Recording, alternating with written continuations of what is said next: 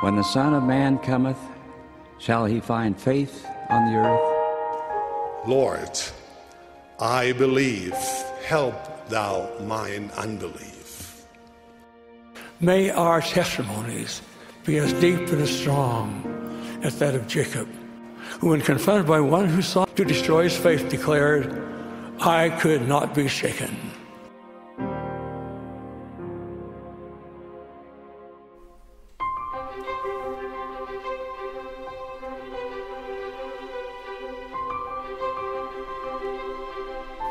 Hello to all of you wonderful Unshaken Saints all over the world. I'm Jared Halverson, and I'm so grateful to be able to spend time with you each week in the Scriptures. Honestly, I've been feeling a lot of gratitude for you all lately.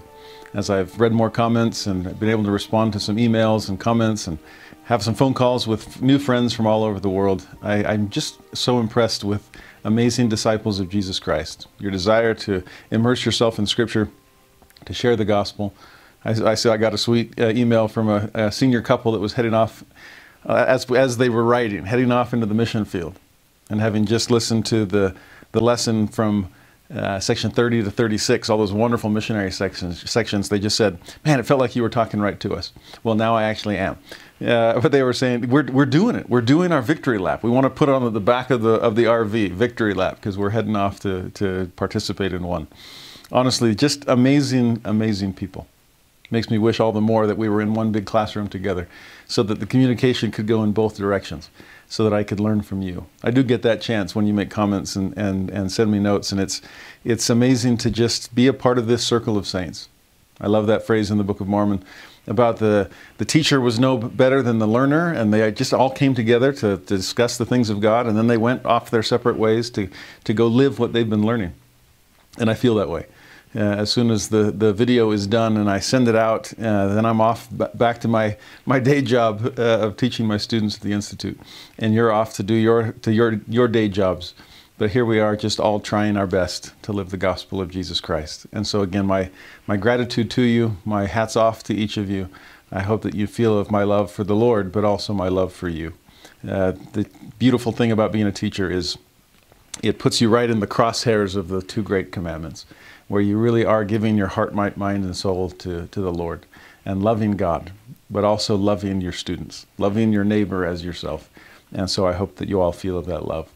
Today, speaking of love, I love the section that we get to cover today. And honestly, I'm very grateful that we only have one.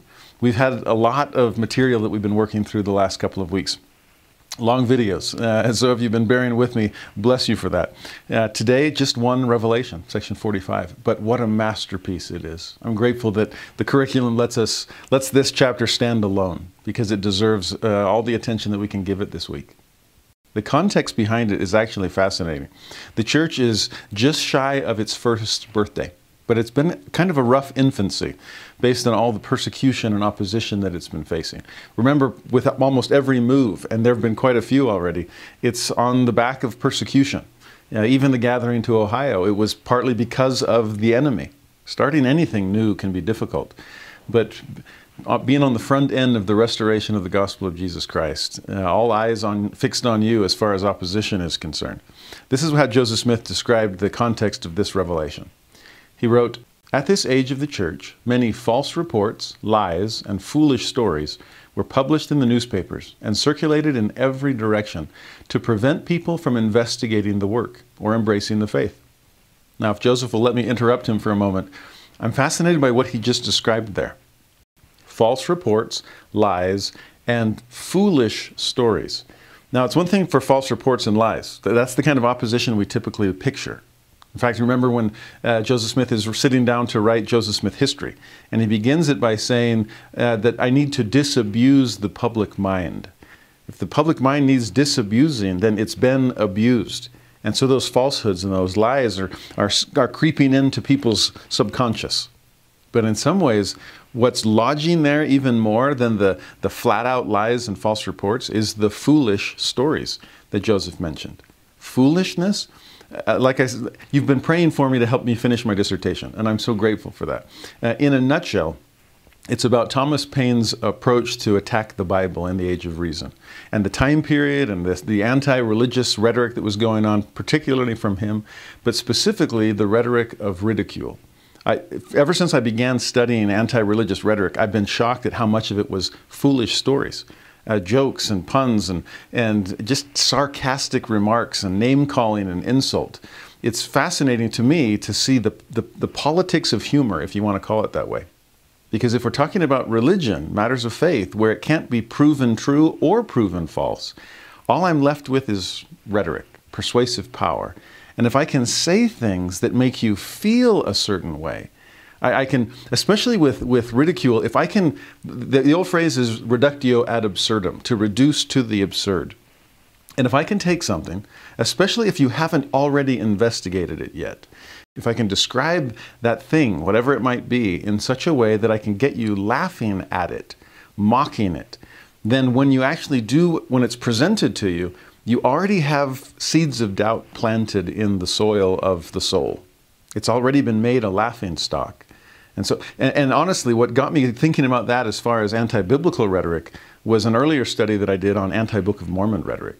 Throughout the first decade of the church's existence, really, almost every newspaper account that talked about the book coming forth of the Book of Mormon, hardly anybody had actually opened the book and read it.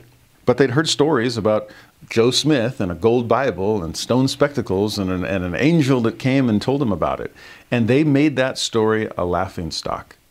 It's kind of unfortunate that the first newspaper, the Palmyra Reflector, that starts reporting about the Book of Mormon, the editor of that newspaper, number one, was a skeptic by nature. There were a lot of those at that time period. Not just skeptical of Mormonism, but skeptical of revealed religion in general. Again, that's the aftermath of Thomas Paine. But number two, he tried to infuse his newspaper with some humor. And a lot of newspaper editors did at the time to try to, there was so much competition for readership that if they could spice it up a little bit, then all the better. Kind of a Ben Franklin and Poor Richard's Almanac, just stretching out across the 19th century. And once other newspaper editors caught the joke, they let it run like wildfire. Even before the Book of Mormon actually appeared in print, there was this obscure kind of gossip paper in Rochester, which was about 25 miles away from Palmyra. And even without the Book of Mormon in print yet, it was making fun of Joe Smith and the Gold Bible already, speaking of it as if it were already common knowledge, and in fact, comic knowledge. A few years later, there was even a collection of Mother Goose nursery rhymes that was trying to carve out space in the market by advertising itself as the ultimate compilation, the ultimate anthology. We've got them all, including those that have been discovered in the ruins of Herculaneum, which had just been discovered, and written or engraved upon the gold plates of Joseph Smith.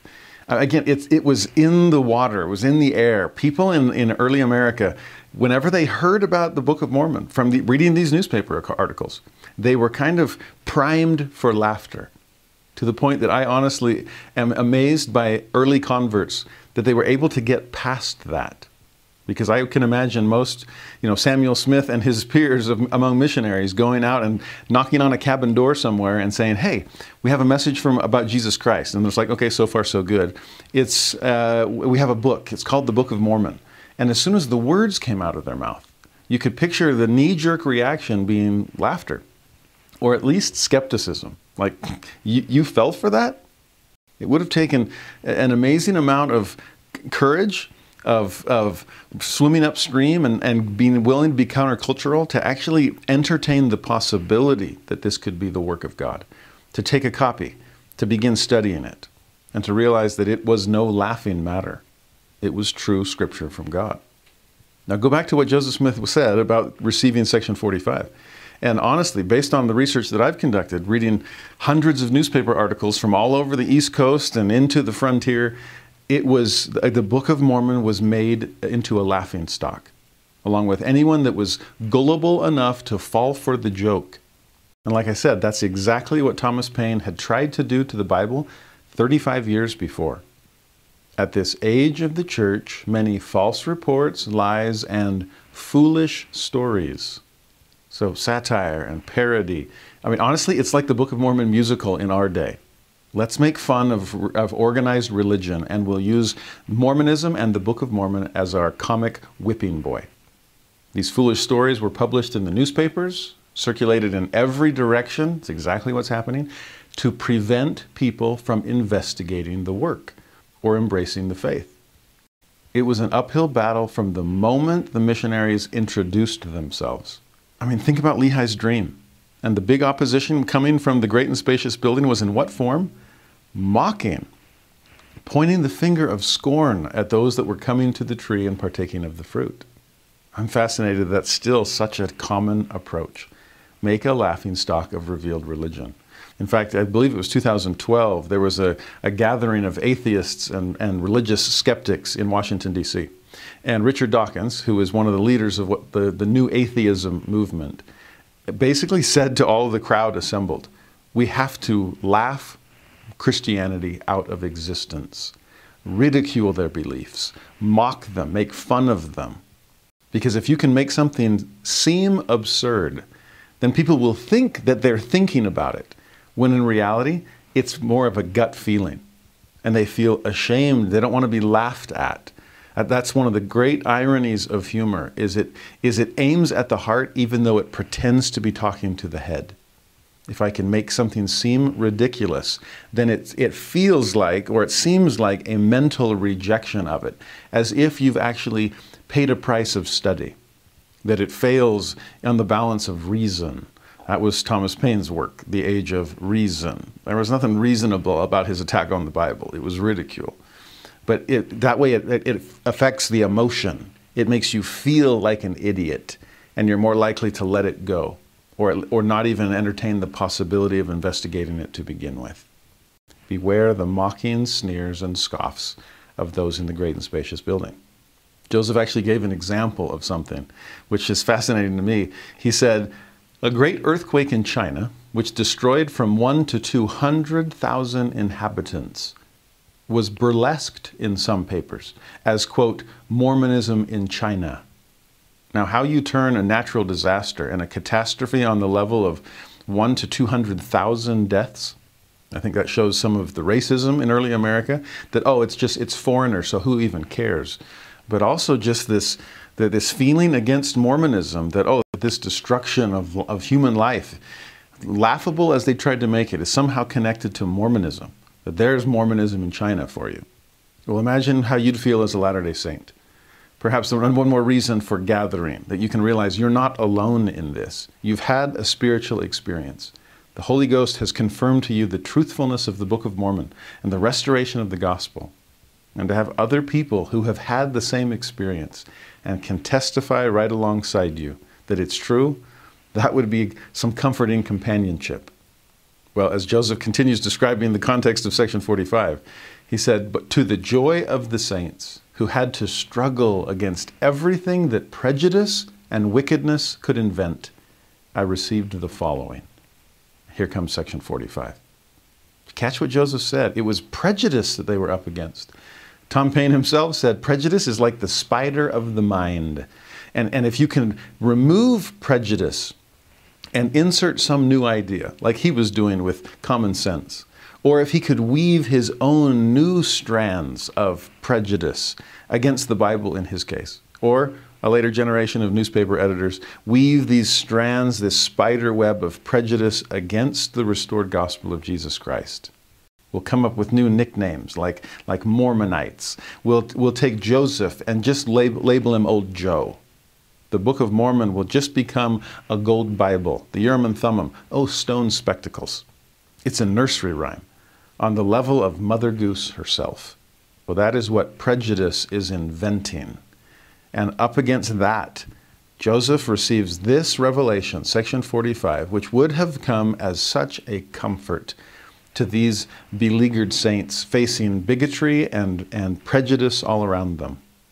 To help us see the end from the beginning, it's largely about the second coming of Jesus Christ.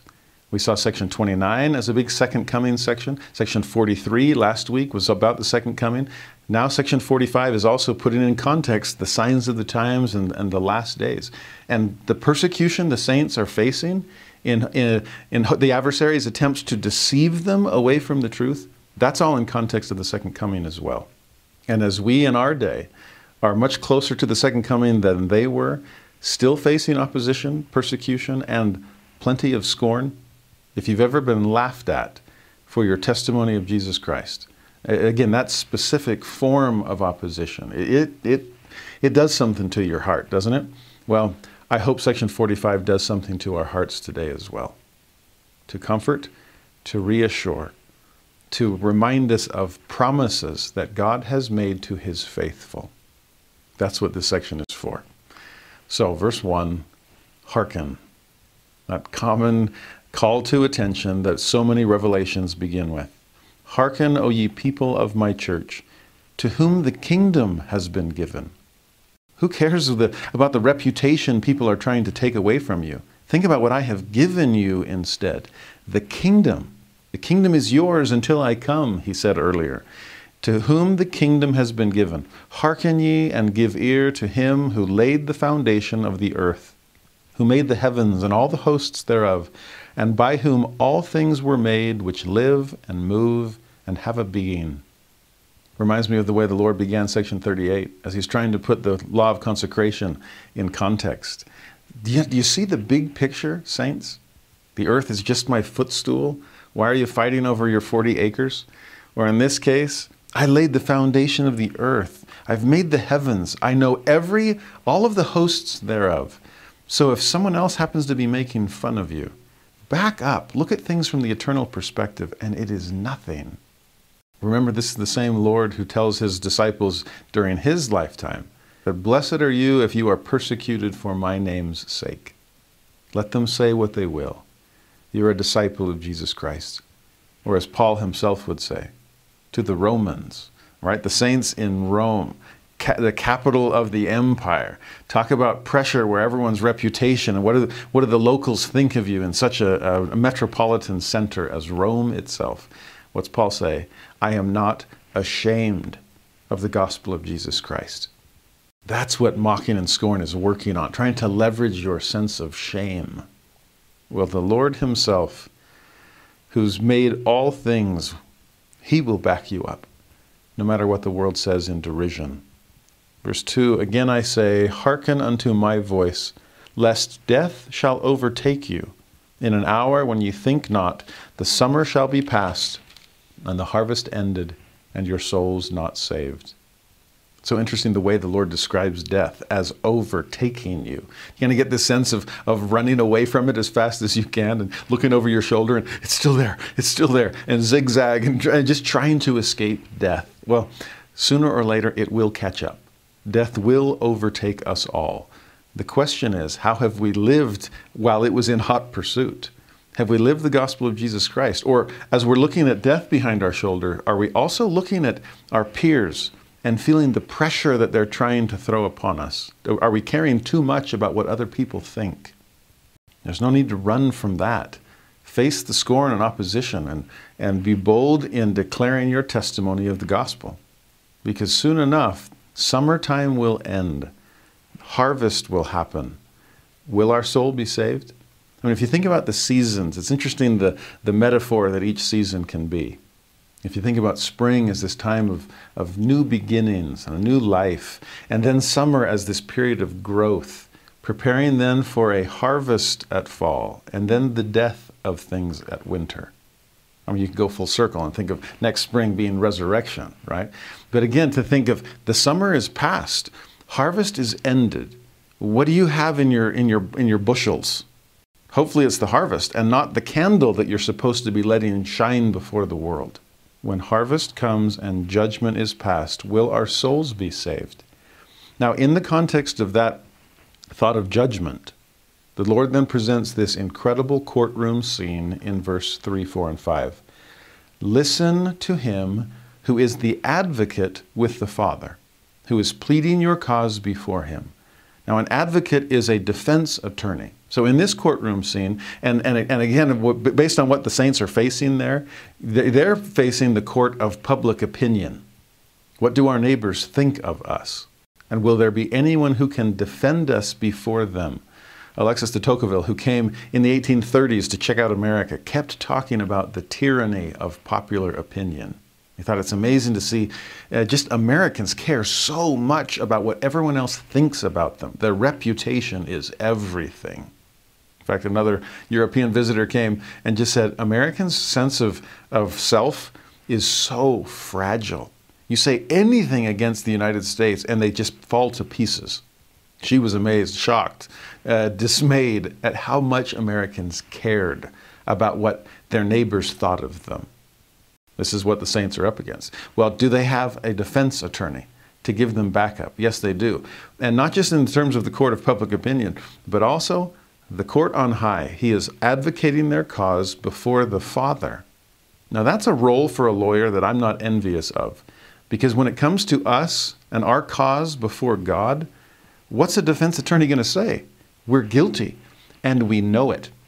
So does our judge, so does the jury, so do all the other witnesses. Of course, they're guilty too. And so does our defense attorney. My brother's a lawyer, and I always make fun of him with the normal old slew of lawyer jokes. But often I think defense attorneys get a particularly bad rap because sometimes there's a sense that everybody knows the client is guilty. Well, what's a defense attorney going to say? Are we going to plead insanity? Are we going to do a plea deal? How can I get my client off the hook? And is there some dishonesty there, or whatever it might be? Now, of course, there's defense attorneys full of integrity and honesty as well. My brother is a good lawyer, okay? But to see on this case, when it comes to Judgment Day, what could Jesus possibly say to save us? Guilt is literally written across our face. That's what Isaiah said. The show of their countenance doth witness against them. We know we've sinned and fallen short of the glory of God. So here in verse 3, when he says, listen to him who is the advocate, he's actually going to tell us in advance what the Lord's closing argument is going to be in our defense. And it's fascinating. The way he sets it up in 3, listen to your advocate. Verse 4, saying... So now we know how he's going to plead our cause before God. And this is what he'll say. So can you set the stage? You're not on the witness stand. You're there, I don't even know what they call it, where the person who's been indicted is sitting there. And you can imagine all eyes on the courtroom trained on that person, because all the evidence and all the witnesses' testimony is pointing out their guilt. And now you're just waiting to see what the sentence will be. So picture this, all eyes on the guilty party that has guilt written all over their face. What on earth can a defense attorney possibly say to sway the tide? Well, this is what he will say. Verse 4, saying, Father, or in our courtroom scene, Your Honor. Behold, so this is an I verb. What are you looking at? All eyes to this point are on the guilty party. But this defense attorney is asking us to do something else with our eyes. Father, Your Honor, behold, look, at the sufferings and death of him who did no sin, in whom thou wast well pleased. Behold, so look, the blood of thy Son which was shed, the blood of him whom thou gavest, that thyself might be glorified. Now that is the strangest defense argument you could possibly imagine. But that's the one that Jesus will use. As all eyes are trained on the guilty, he will ask judge and jury alike to say, could I pause the proceedings for a moment and ask you to pry your eyes off the guilty party and look at me for a moment? Behold the sufferings and death of him in whom there was no sin. Behold my blood which was shed for them. Those robes of reminding red, as Elder Maxwell described the second coming. He'll be clothed in that once again. All eyes on me. Red is that color that draws the attention. You see what Jesus is doing? Again, in a courtroom scene, can you imagine a defense attorney saying, judge, jury, I know that my client is guilty. There's nothing I can say against that. That's obvious. They confessed themselves.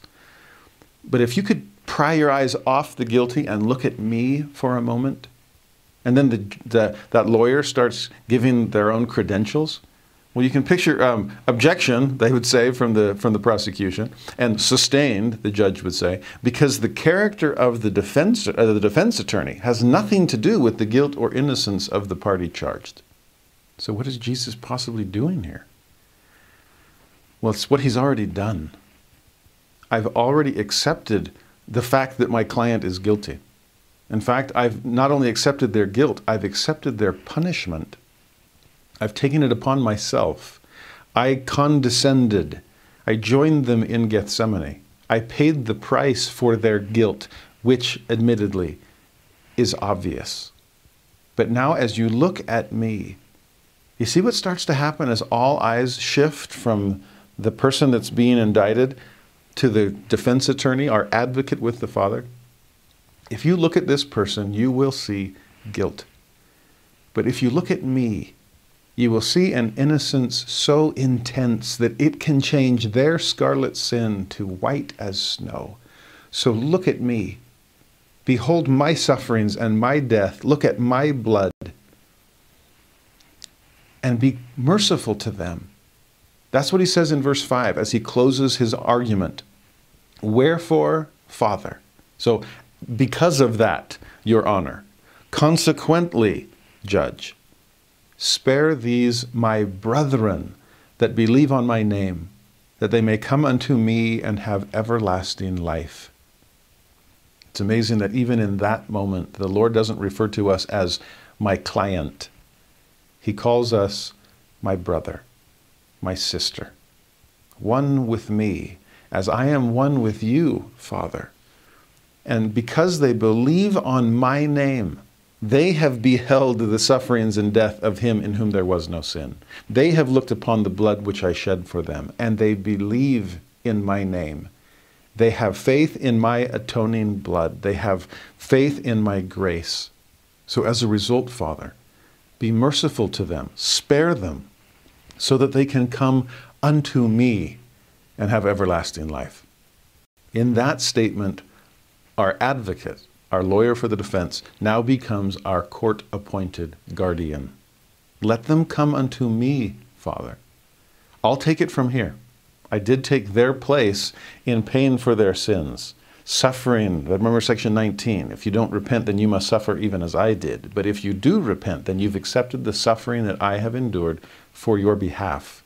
But as a result of that, can we transfer responsibility here? I've already transferred guilt, but can I transfer responsibility that this person no longer owes anything to the court of justice? It's been fully paid by me. But now that responsibility shifts to me. Again, from defense attorney to court-appointed guardian. I'll be their parole officer if that's what they need. I will help them change, to reform themselves.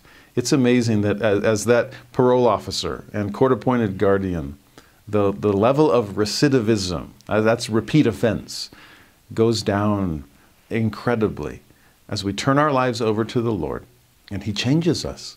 The mighty change of heart, born again. That phrase from Isaiah, that guilt is written upon their countenance, well, switch that to what Alma says. Have we received Christ's image in our countenance? That's exactly what the Lord is after here. Honestly, Section 45, verses 3, 4, and 5 are some of the most powerful verses you could ever read about the atonement of Jesus Christ and the defense that Jesus makes on our behalf. It's the most merciful courtroom scene you could ever imagine. And in verse 6 he continues, Hearken, O ye people of my church. So he's calling our attention a second time. All of this was preliminary. He's trying to set the stage. Hearken, O ye people of my church, and ye elders, listen together, and hear my voice while it is called today, and harden not your hearts. You sense the urgency he keeps bringing up? Oh, the summer will be past, the harvest will be ended, so we've got to work today. Don't harden your heart, be soft and open to me. Verse 7, Verily I say unto you that I am Alpha and Omega, the beginning and the end, the light and the life of the world. A light that shineth in darkness, and the darkness comprehendeth it not. That's how he introduced himself to the gathered Nephites, at his coming among them. Again, this is going to be second coming prep that we are seeing in this section. And in a day of darkness and destruction, Here comes the light and life of the world. Jesus couldn't have introduced himself with any more meaningful titles than those when he came among the Nephites. Same thing among us. And especially as he talks about shining in darkness and the darkness just not getting it. Darkness never understands light. So saints, you're going to have to learn to be okay with skepticism and scorn, with derision and insult, with mocking and pointing fingers. That's all they do over the great and spacious building. Believe me, I get it. You want to talk about callousness in your comedy? Then come back to me with me to the crucifixion and see people mocking me in my agony, offering vinegar instead of water. The joke's on you. Casting lots for my raiment. There's a gambling game for my last piece of clothing. Scoffing, wondering why I could save others and not save myself. To be made an object of scorn, of ridicule. I get it. The darkness never understands the light. And I am the light of the world. Verse 8, I came unto mine own, and mine own received me not. So if you've been rejected by family or friends, I know exactly how you feel. But, he continues, unto as many as received me, and now I'm talking not about you, but to you, all of you who have received me, in spite of all the opposition, persecution, ridicule, scorn that you faced, you who have received me against the odds, you who have stepped out of the darkness because you understand light, it's to those that I gave power to do many miracles, to become the sons of God. Even unto them that believed on my name gave I power to obtain eternal life. Who cares if you face opposition in your mortal life? You will obtain eternal life if you can just endure it.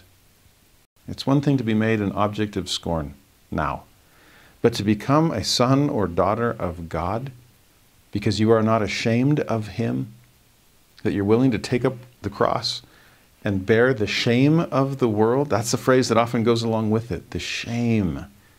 The saints are learning to do just that.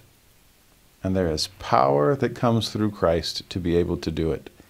Verse 9, even so I have sent mine everlasting covenant into the world, to be a light to the world, to be a standard for my people, for the Gentiles to seek to it, and to be a messenger before my face to prepare the way before me. What's this everlasting covenant the Lord has sent into the world? It's his church. It's his gospel. It's his kingdom. It's the restoration of the priesthood. And all that the Lord is doing, it's because of the covenant that he made with Abraham, Isaac, and Jacob. The covenant he made with Enoch. The covenant he made with Adam. Honestly, it's the covenant he made through Christ with all of us in premortality itself. I will not send you away without a promise that you can return. Remember, that's why he's restoring all of these things, in order to restore his people. And that's what the church is supposed to be. Notice the three things he says. It will be a light to the world, it will be a standard for my people, and it will be a messenger to prepare the way before me. Light, standard, messenger. Are we all of those things as embodiments of the Lord's everlasting covenant, as members of his church? Do we help people see? Because that's what light is for. With that newfound sight, do we show them the ultimate goal? Because that's what a standard is. I used to high jump, and to see that standard, this is the bar I'm trying to clear. My sons are way better basketball players than I've ever was, and they see the standard, and there's this focus to get the ball into the hoop. That's the goal. Do we help people see that?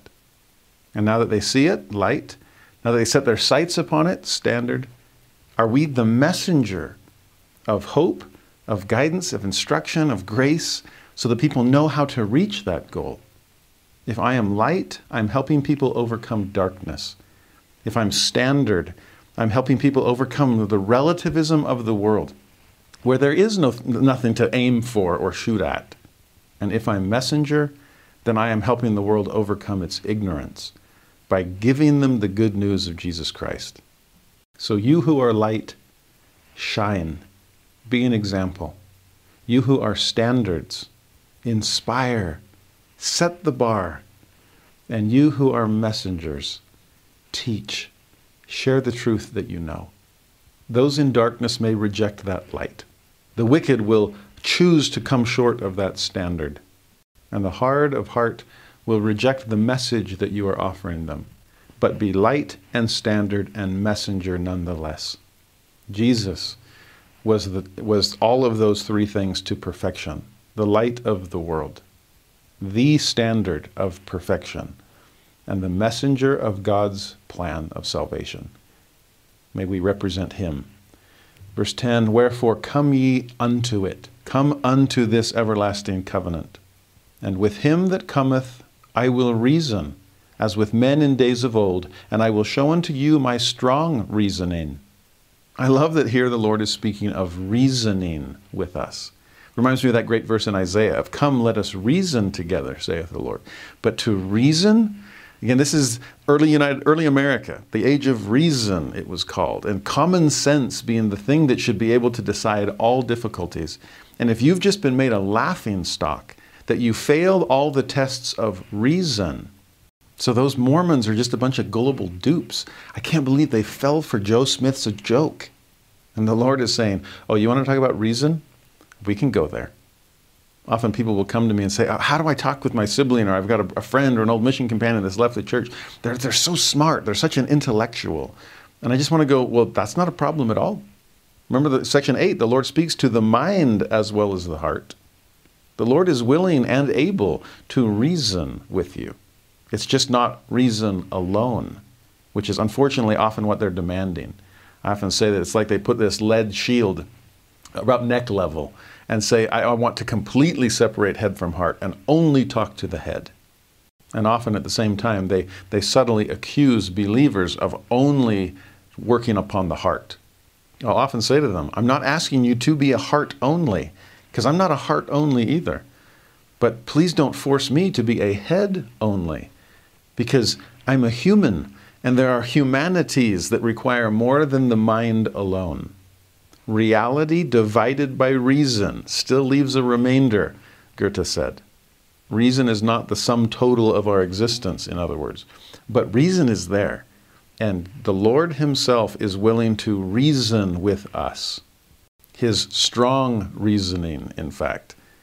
Why else would Latter-day Saints be one of the few holdouts, religiously speaking, of the sad trend that typically the higher education we have, the lower our religiosity? That's by and large true, but not for Latter-day Saints. Amazingly, among Latter-day Saints, the more educated a person is, the higher their level of faithfulness and commitment to the church. Think of all the PhDs in the Quorum of the 12. I mean, again, that's not always the case. And some people think themselves right out of their testimony. But if you want to reason, oh, the Lord has strong reasoning. And faith does have a reasonable leg to stand on. It just doesn't stand on that leg alone. Mind and heart, okay? To give a reason for the hope that is in you. To learn to gain knowledge by study and also by faith. Athens and Jerusalem are supposed to be sister cities. And in the restored gospel they are. In verse 11, no wonder he can say, wherefore hearken ye together, and let me show unto you even my wisdom. The wisdom of him whom ye say is the God of Enoch and his brethren. Wisdom. So not just intelligence. It includes intelligence, but adds to it an ability to know what to do with that intelligence. And that often is what requires the heart to help balance out the mind. It's one of the beautiful things about the Lord's strong reasoning. It's not just informational, it's wise. These verses about wisdom and reasoning remind me of what Paul taught the Corinthians. And Corinth was very close to Athens, which again is the personification of the wisdom of the world. And what's Paul say to them? My speech and my preaching was not with enticing words of man's wisdom, but in demonstration of the Spirit and of power. Why would he do that? That your faith should not stand in the wisdom of men, but in the power of God. Now, lest we think that Paul is just kind of excusing himself from having to use his brain, which he never does. The guy was a genius. I mean, read his stuff and try to keep up with it. So he says, howbeit we speak wisdom among them that are perfect. You want wisdom? Oh, we've got plenty of wisdom. It's just a different kind than what the world restricts itself to. He says, it's not the wisdom of this world, nor of the princes of this world that come to naught.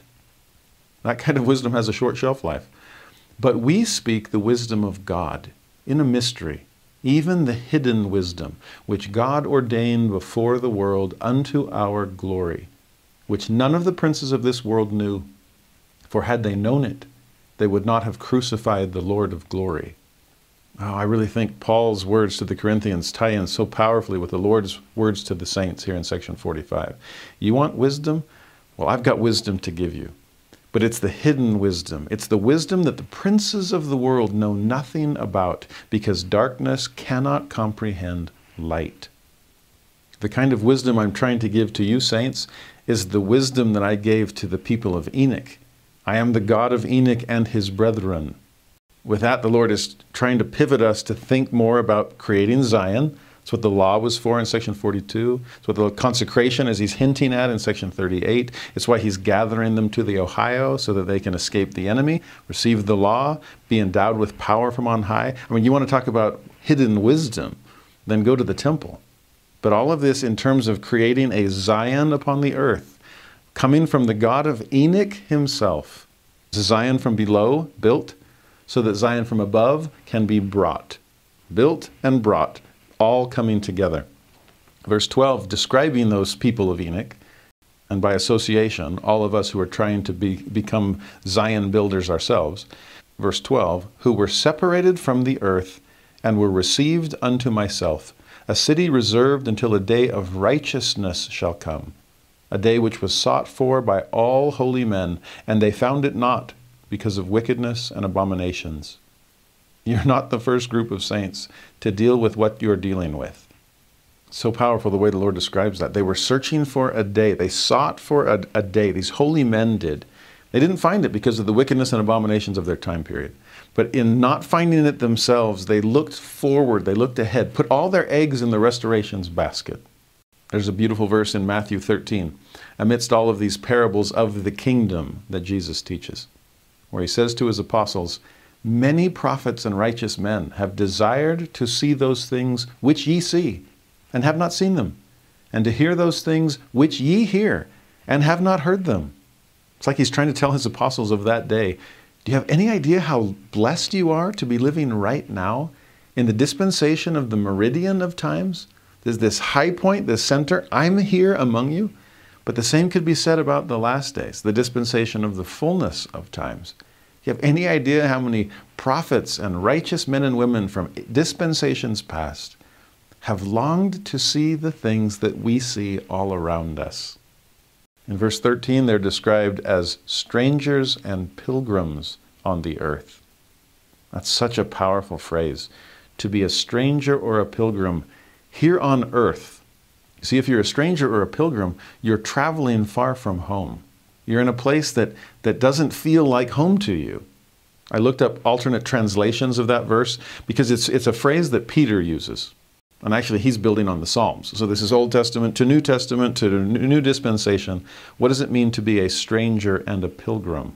And other translations of the Greek terms that Peter uses are words like foreigners, exiles, sojourners, aliens, wayfarers, refugees, temporary residents. Now, does it describe how we should feel about our time on earth? I mean, it's one thing to be a stranger or a pilgrim outside of your country, but you're still on planet Earth. Here, there's nowhere you can go on the earth to truly feel at home. I'm a stranger, a pilgrim, an exile, a refugee, anywhere I go on the planet, because I wasn't made for mere mortality. I mean, again, it's Eliza R. Snow, that we are strangers here. If you've ever been a part of a baby blessing and just sensed almost this, I call it celestial homesickness, that this newborn, this very old spirit in a brand new body is beginning their sojourn on earth. But this is not the place they were destined to occupy eternally. Well, in a way it is. It's going to become the celestial kingdom, okay? But in terms of the earth, the mortal time period, why do we get so caught up about what worldly people think of us, what they say, the cares of the world? Well, why do we care about the world at all? Other than our hope to be light and standard and messenger in this world, to change it. If you sometimes feel a little uneasy spiritually, uncomfortable, out of place, here on planet Earth, there's a reason for that. Heaven is our home, and we'll never fully feel at home on earth until we make it a heaven ourselves. So you saints worried about the tyranny of popular opinion, why try so hard to fit into a place that you're not intended to stay? We're pilgrims and strangers. That's okay. Verse 14, they obtained a promise that they should find it and see it in their flesh. And remember what the Lord has said repeatedly, the kingdom is yours until I come. You can see it in the flesh. You can have a hint of what the entire earth itself will be like when it receives its paradisiacal glory. You can begin the millennium in your own home. You can experience these things in the flesh. A foretaste of what the world will feel at the second coming of Jesus Christ. That's a promise that they obtained and that we can obtain too. The word promise comes up several times in this revelation in powerful ways. So keep an eye out for God's promises. Verse 15, he then continues, wherefore, so as a result of all of this promise, you strangers and sojourners, hearken, and I will reason with you. And I will speak unto you and prophesy as unto men in days of old. So part of this reasoning that he's trying to do is to connect us back to his disciples from earlier days. We see he refers to himself as the God of Enoch. That's a huge part. We'll also see him referring to things he taught his apostles in his dispensation. So you connect all these dispensation heads and bring them together. And Joseph, you're the leader of this final dispensation. All of you saints, gather together, hearken, listen. I'm reasoning with you. I'm going to prophesy to you, just like I did in ancient times. Verse 16, I will show it plainly as I showed it unto my disciples, as I stood before them in the flesh, and spake unto them, saying, as ye have asked of me concerning the signs of my coming, in the day when I shall come in my glory in the clouds of heaven, to fulfill the promises that I have made unto your fathers. So there's that word promises again. I made promises to the ancients, the people of Enoch. I made promises to the people of my day, my disciples who stood before me in the flesh. As they began to realize, wait, it's not all going to happen right now. Remember, that was a question they often had for him. Are you planning on restoring the kingdom now? I mean, you are the Messiah. Is it go time? Are you going to restore the kingdom? Well, to overthrow Rome. I mean, so many people were thinking of that. In fact, often they missed the point of Jesus' first coming because they were so laser focused on his second coming. It was just a little premature on their part. And so they're starting as the end of Christ's mortal ministry is approaching. There's a lot of connection here in section 45 to the Olivet Discourse, where Jesus is there on the Mount of Olives. Matthew 23 has just ended, where Jesus weeps over Jerusalem and says, how oft would I have gathered you as a hen gathereth her chickens? Remember that from section 43? Well, now we're section 45, and what happens after Matthew 23? Matthew 24, which is this Olivet Discourse, where Jesus teaches his apostles of the signs of the times, the destruction that they will face in their day, which is a preview of coming attractions of the destruction of the world before the second coming. So Matthew 23, gathering the chickens under the hen's wings. 24, here's signs of the times. Doctrine and Covenants, fast forward to 1800 years. Doctrine and Covenants 43, the hen gathering her chickens. 45, signs of the times. It's amazing the parallels that the Lord is giving them and giving us. And it's a way for him to fulfill his promises to everyone. Remember, I have set mine everlasting covenant into the world. A covenant, promises, it's all coming together. Verse 17, for as ye have looked upon the long absence of your spirits from your bodies to be a bondage That's a powerful description of death. Our spirits will miss our bodies. It must be physical and spiritual, joined eternally. That's what resurrection's for. Without it, we're in bondage. We'll see that again in section 138. I will show unto you how the day of redemption shall come, and also the restoration of the scattered Israel. I love verse 17. The three R's are coming together in that. We're talking resurrection and redemption and restoration. Overcoming the bondage that you feel when body and spirit are separated. Overcoming the spiritual bondage of sin, that's the redemption that will come. And also overcoming the scattering of Israel through the gathering, which occurs because of the restoration. No wonder President Nelson talks about the gathering of Israel so often. That's what the restoration is for. So resurrection, redemption, and restoration. It's all part of God's promise. When I send you to earth to receive a body, and that body eventually gives out and dies, I promise you that that won't be the end of it. When I send you to earth in this mortal probation and the struggles and trials and sins that you will commit, I covenant, I promise you, I will make for a redemption so that you can be saved from that. And the scattering that will take place, well, there will be a restoration and gathering as well. All of this is part of my promise, my everlasting covenant. Verse 18, now ye behold this temple which is in Jerusalem.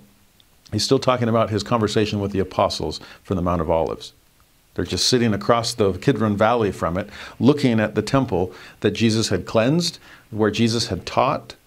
The temple was such a central place, a fixture of Jesus Christ's ministry in Jerusalem. Well, are you seeing it? Are you beholding it? A temple which ye call the house of God, and your enemies say that this house shall never fall. So those who are opposing you, the Jewish leadership at the time, they're saying that that house will never fall. Well, they're not exactly treating it like God's house. That's why I had to cleanse it twice during my ministry. But verse 19, verily I say unto you, that desolation shall come upon this generation, as a thief in the night, and this people shall be destroyed and scattered among all nations. And this temple which ye now see shall be thrown down, that there shall not be left one stone upon another. And it shall come to pass that this generation of Jews shall not pass away until every desolation which I have told you concerning them shall come to pass. So all that he said in verse 18, 19, 20, 21 is for that immediate audience of apostles sitting there next to Jesus on the Mount of Olives during the Savior's last week of mortal life. You understand what you will face, this generation of Jews. Desolation. In fact, elsewhere in Scripture, it's called the desolation of abominations. A desolation so intense it is abominable. Or, flip it, an abomination so intense that it leaves the world desolate. Josephus, when he talks about the wars of the Jews, describes it as so intense that blood would run through the streets of Jerusalem like rainwater. The Roman destruction of Jerusalem. There is one example of the desolation of abominations. The temple itself, torn apart, stone by stone. Well, in verse 22, then it shifts. Again, section 45 is the Doctrine and Covenants equivalent of Matthew chapter 24. And Matthew 24 is like Signs of the Times central. But what's interesting about Matthew 24 is the Lord is talking about two different time periods, but it's sometimes hard to tell what time is he talking about. There's the destruction of Jerusalem by the Romans shortly after the ministry of Jesus, but there's also the destruction of the wicked and the world right before the second coming of Jesus Christ. And in Matthew 24, sometimes, again, it's hard to unravel the two. That's actually one of the blessings of the Joseph Smith translation, which Joseph is at work on as we speak. And there were so many necessary changes and fixes of Matthew 24 that it got republished in its correct form in Joseph Smith Matthew. That's what Joseph Smith Matthew is in the Pearl of Great Price. It's just the JST, the Joseph Smith translation of Matthew 24. Signs of the Times Central, the Olivet Discourse. And Doctrine and Covenants 45 is the Lord's commentary upon it. It's really incredible. And just like I said with Matthew 24, hard to tell between the two different time periods, Joseph Smith Matthew, the JST of it, separates it out far better. It shows that there's parallels between the two. They're meant to be kind of the second is an echo of the first, but he does separate it out saying this is what happens the first time, this is what happens the second time. Well, the same thing is happening here. These last 4 or 5 verses, that's the time period that Jesus lived in. And now verse 22, let's go preview of coming attractions. Ye say that ye know that the end of the world cometh. So now we're not just talking about end of Jerusalem, it's end of the world. Ye say also that ye know that the heavens and the earth shall pass away. And in this ye say truly, for so it is. But these things which I have told you shall not pass away until all shall be fulfilled. So basically what the Lord is saying here is the destruction of Jerusalem by the Romans is a preview of coming attractions, or in this case, a preview of coming destructions, namely the destruction of the wicked at the second coming of Jesus Christ. It's actually really interesting what Nephi does with the Isaiah chapters in 2 Nephi, that massive chunk that stops us in our tracks as we study the Book of Mormon. There's 2 different places in those Isaiah chapters where where Isaiah says that the destruction that you're seeing in our day is a preview of the destruction of the world before the second coming. In fact, just check out the chapter headings, okay? In 2 Nephi 20, which is Isaiah 10, it says that the destruction of Assyria is a type of the destruction of the wicked at the second coming. And then 3 chapters later, this is Isaiah 13 or 2 Nephi 23, the chapter heading says, the destruction of Babylon is a type of the destruction at the second coming. It's like Isaiah is giving them, in case you missed the first one, I'll do a second one, okay? Whether it's Assyria being destroyed or Babylon being destroyed, the 2 big enemies of Israel during Isaiah's time period. Both of that's the world. The world's superpower was Assyria. Later, it was Babylon. And their destruction is, again, a type and shadow, a prefiguring or foreshadowing of the world itself. When it is destroyed, its wickedness is destroyed before the coming of Jesus Christ. Same thing's happening now. So it's almost like, okay, Isaiah used Assyria, he used Babylon, and now Jesus is using Rome and Rome's destruction of Jerusalem. All 3 of them are meant to point forward to this last day.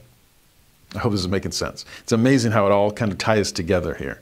In verse 24 then and 25, we see scattering and gathering. This I have told you concerning Jerusalem, and when that day shall come, shall a remnant be scattered among all nations. That's the Jewish diaspora. And they shall be gathered again. But they shall remain until the times of the Gentiles be fulfilled.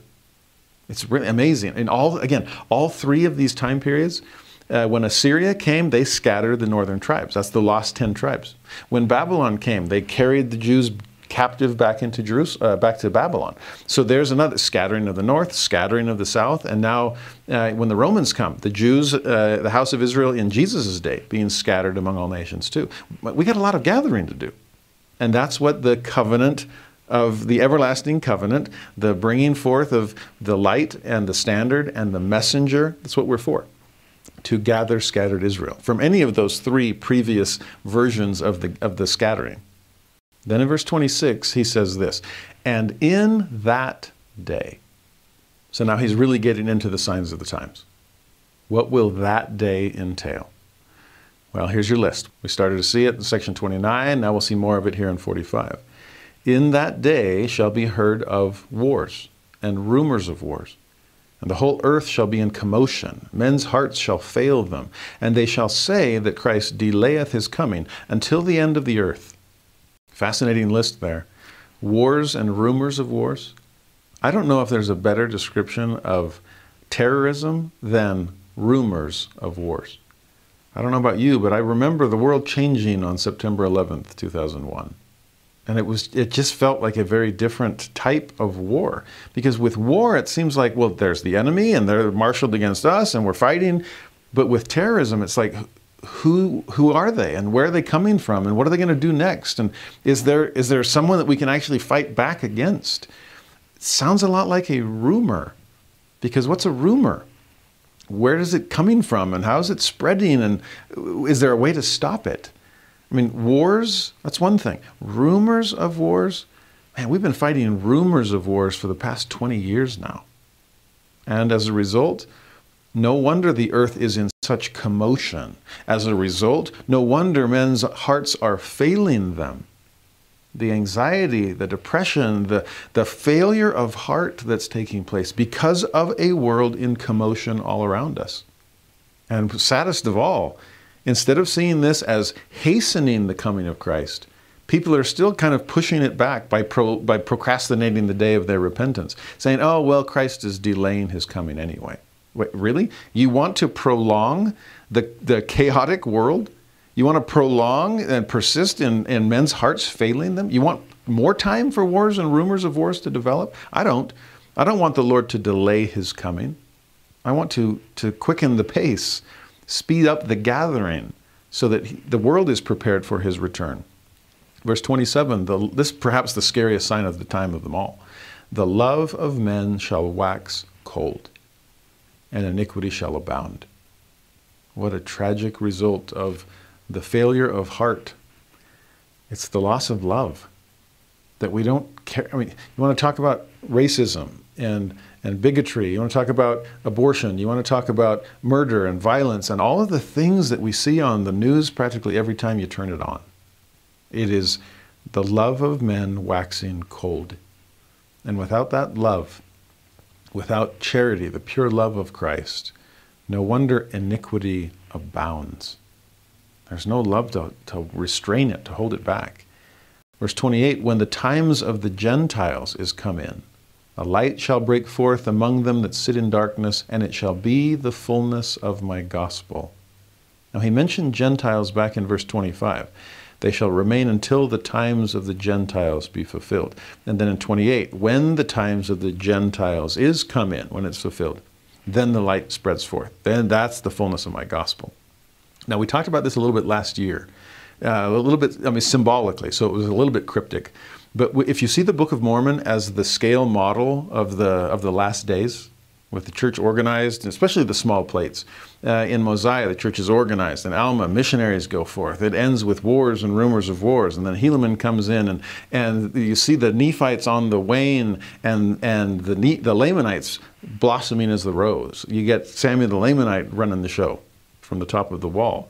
And all of that in preparation now for 3rd Nephi, where it's the destruction of the wicked, the coming of Christ, the mini millennium, the return to final battles, and then the end of the book. The Book of Mormon is a scale model of the last days. It's kind of mind-blowing once you see it. But to see the times of the Gentiles being fulfilled, again, the Nephites are on the decline, the Lamanites are on the rise. To see, the loss of faith in the developed world, to see, if you served a mission in Europe, you know what I'm talking about. It's like, ouch, the days of the Gentiles has been fulfilled. The homelands of the Reformation, the birthplace of biblical Protestantism. It's amazing what Europe has done, and the Gentiles spreading the gospel around the world. But among those Gentiles, if you think Europe and Scandinavia and the United States, it's on the decline. Religion is the center of gravity of faith is shifting to the global south. And it's fascinating to consider, are the days of the Gentiles shifting? Are the first shall be last and the last shall be first? Is it time? Are we returning now to the house of Israel? Are we shifting from Nephites to Lamanites? Are we seeing a Samuel the Lamanite beginning to rise? I was fascinated by Elder Gong's talk in this last General Conference, where he pointed out something I've known for years, that there are more members of the church outside the United States than inside.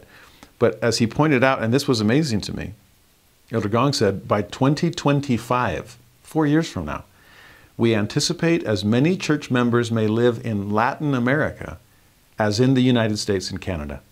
And then he said, the gathering of Father Lehi's faithful descendants is fulfilling prophecy. Does it sound like the Lamanites are blossoming as the rose? Are we living in the time of Helaman? And are we soon to turn to 3rd Nephi with the destruction of the wicked and the coming of Jesus Christ, the mini millennium and everything else? These are the signs of the times. We're reading it here in section 45. We've read it in the Book of Mormon. We're living it in our day. Exciting time to be alive. Now, does that place in perspective then the coming forth of the fullness of the gospel, the restoration during that time period, as it says at the end of 28. Then in verse 29, but, here's the bad news, the good news is the fullness of the gospel is shining forth, but 29, the bad news is they receive it not. And you saints are dealing with that. You're seeing it all around you. For they perceive not the light, and they turn their hearts from me because of the precepts of men. I love the way he puts it there in 29. They don't receive because they don't perceive. And so much, it's our perception of things. Again, Joseph has to disabuse the public mind so that they can give truth a leg to stand on. I wish I would have understood this better as a missionary. And even now, where if somebody has an impression about the church, I'd love to know what it is. Because sometimes we have to unlearn a few things before we are able to learn some new things. This goes for non-member and struggling member alike. Sometimes it's a matter of asking a non-member, what have you heard about the church? I'm just curious. I'd love to hear it all. The good, the bad, the ugly. What's your impression? Again, Joseph used the word prejudice. Well, to prejudice, to prejudice, to prejudge. That's all a prejudice is. You have prejudged. I haven't seen the evidence. I haven't listened to any witnesses. But the court case is kind of done in my mind because I have prejudged it. I've been prejudiced against it. So I'm curious. What's your prejudgment of the Church of Jesus Christ of Latter-day Saints? Because that's going to determine your perception of it. And if you think we're a bunch of crackpots, if you think we've got some screws loose, if all you've ever heard is us being reduced to the absurd, then no wonder you're not going to receive the gospel.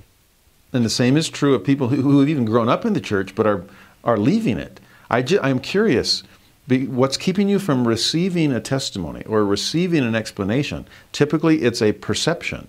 You cannot receive because you are perceiving in a certain way. So what's your impression?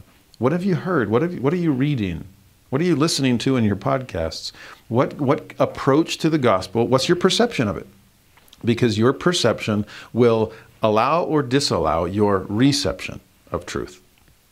Now in verse 30, in that generation shall the times of the Gentiles be fulfilled. So what we talked about from verse 28 and from verse 25, the times of the Gentiles, we're seeing that shift. I really wonder, will I live to see the day when when I have headphones on at General Conference because it's taking place in Spanish or Portuguese?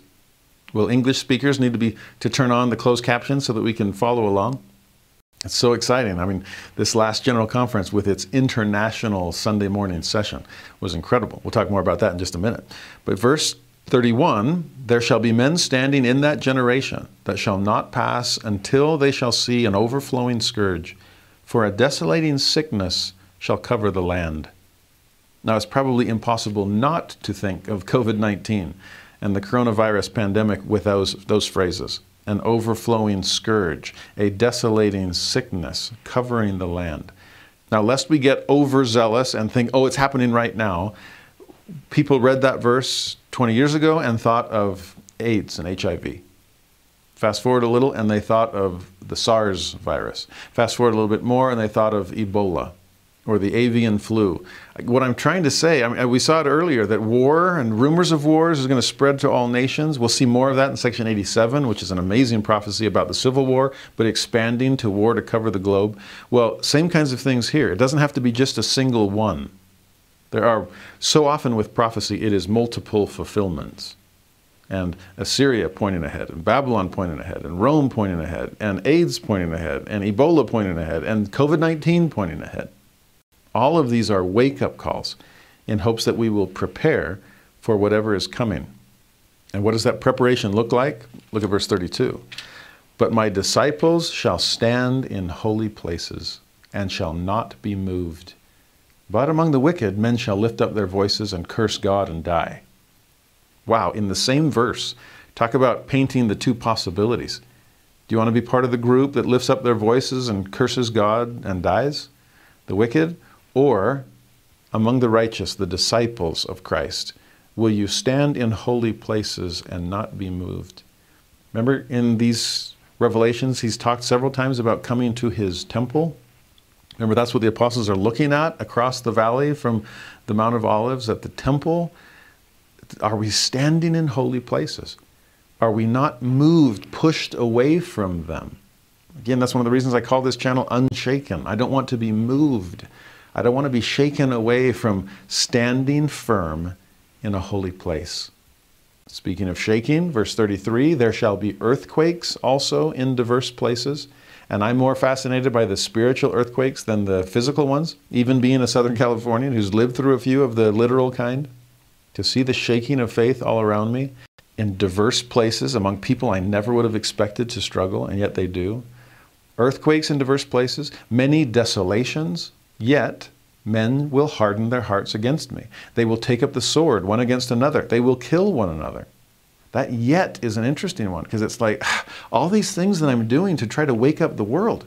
Remember the alarm clock we studied last time in section 43, and all the different voices the Lord uses to try to get us to wake up and change? The voice of the ministering of angels, the still small voice of the Spirit, the voice of God himself, or, a little louder, the voice of thunderings and lightnings and tempests and storm. Man, the voice of earthquakes in diverse places, the voice of desolations, yet you still harden your hearts? You take up sword and fight one another, kill one another, when all I'm trying to do is wake you up to arouse your heart to love? So hearts aren't failing and love of men isn't waxing cold, but that's exactly what's happening. To see the violence around the world today, it's a wake-up call. But are we waking up in the right way? Verse 34, now, when I, the Lord, had spoken these words unto my disciples, they were troubled. Now, 34 is really interesting because the Lord it's like all this time leading up to this, it's this flashback. Okay, if we're turning this into a movie, this was all a flashback back to the Mount of Olives, Jesus talking to his original 12 apostles and describing what the last days would look like as an echo, a reminder of what the last days of the Jews would look like in Jerusalem. And if we're filming this flashback, you picture the camera focused on Jesus Christ as he's talking about these things, and desolation of abominations and scattering and death and earthquakes and all these kinds of things. And then the camera starts to pan the 12 apostles and the looks on their faces as the blood kind of drains, and they're thinking, whoa, this is what we're up against? That's the end of the world, and the end of Jerusalem in our day is a preview of those coming destructions? I'm feeling a little troubled, and that word probably puts it lightly. I wonder if the Lord is recognizing the same looks upon the faces of the saints that he's talking to right there. It's almost like Joseph and Sidney and Edward and Parley and all the, Emma and Lydia and all these wonderful members of the church describing the last days that they're gearing up for, what the restoration was meant to prepare the world for. And you picture the blood draining from their faces. And it's almost like the Lord is like, oh, yeah, I'm getting a little deja vu. I've been around for both of these, okay? I'm from the start to the finish. Alpha and Omega, that's me. And you're looking about as troubled as my early apostles were. So let me tell you what I told them. Verse 45, I said unto them, be not troubled. Now, easier said than done. They were troubled, and I said, well, don't be. Well, how can I not be troubled by such a troubling world? Every sign of the time you've just described scares me to death. And you just say, be not troubled? And the Lord says, yeah, but that's not all I say. Keep reading the verse. I said unto them, be not troubled, for when all these things shall come to pass, all these scary signs of the times, ye may know that the promises which have been made unto you shall be fulfilled. There's that word again. The promises. The signs of the times, you think about it this way. Are these scary things happening? And we're like, yeah, I keep checking boxes and, checking the news and then checking the box. Like, yes, these signs are all happening. The scary ones. Okay, well, if I have a good track record as far as prophecy is concerned regarding these troubling signs of the times, don't you know that I have an equally good track record for the prophecy of promises fulfilled? This goes back to the great and dreadful day of the Lord. Yes, the dreadful side is true, but so is the great. 20 temples just announced in General Conference. A lowered missionary age, and this wave, especially of sister missionaries going out around the world. It's incredible. And to think what will happen when COVID-19 is behind us and we're able to surge back into places that we haven't been able to go. I'm excited for the future. I'm excited for the present. Are there troubling things? Yes. But are there reassuring promises? Oh, you better believe it. And to understand that that's what the Lord is saying to them, don't be troubled by the negative signs of the times. Be reassured by the fulfillment of God's glorious promises. In verse 36, when the light shall begin to break forth, cracking through the darkness itself, it shall be with them like unto a parable which I will show you. And here's that parable in 37. Ye look and behold the fig trees, and ye see them with your eyes, and ye say when they begin to shoot forth, and their leaves are yet tender, that summer is now nigh at hand. Even so shall it be in that day when they shall see all these things. Then shall they know that the hour is nigh. So there's his one verse parable, the parable of the fig tree. Jesus taught similar things in the New Testament. When fig trees bear leaves, it's the earth itself giving you a timetable about the approach of summer. Remember how we started this revelation, that the summer is past and harvest has ended and our souls are not saved.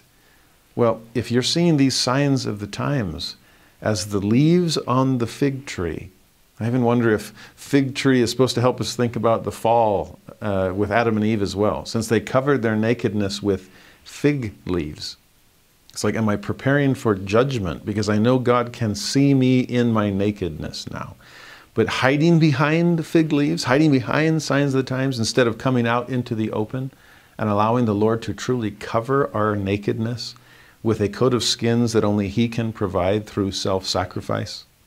Oh, learn from these fig leaves. Learn from the timetable and the signs of the times that are given. I did this once in a seminary class where I could sense that students were, they're going to get nervous and troubled, there's the word, troubled by these signs of the times.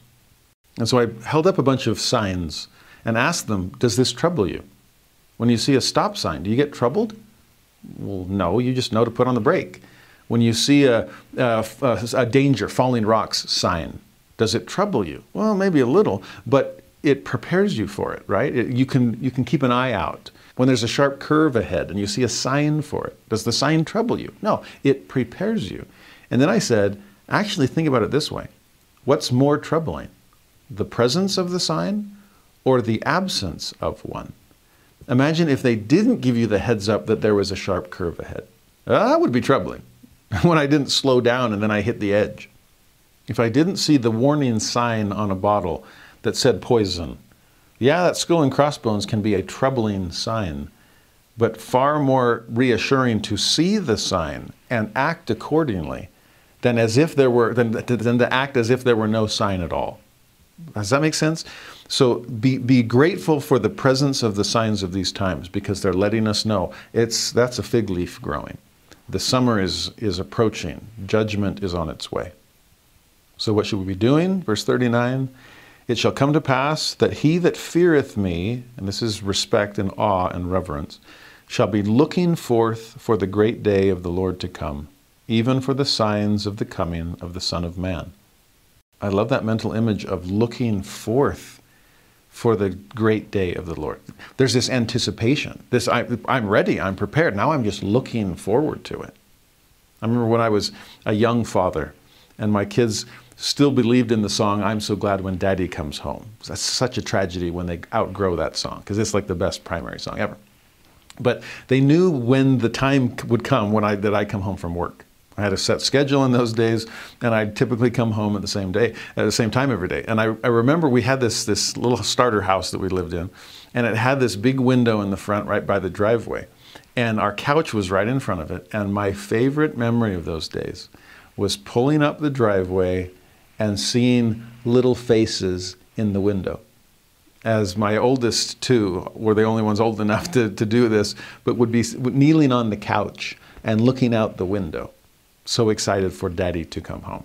They were looking forth for the great day of Daddy's coming. It meant the world to Daddy. Now I think the only time they're anxious for me to get home is if they're going to ask me for money or something. But to see our anticipation and our preparation for the coming of Christ.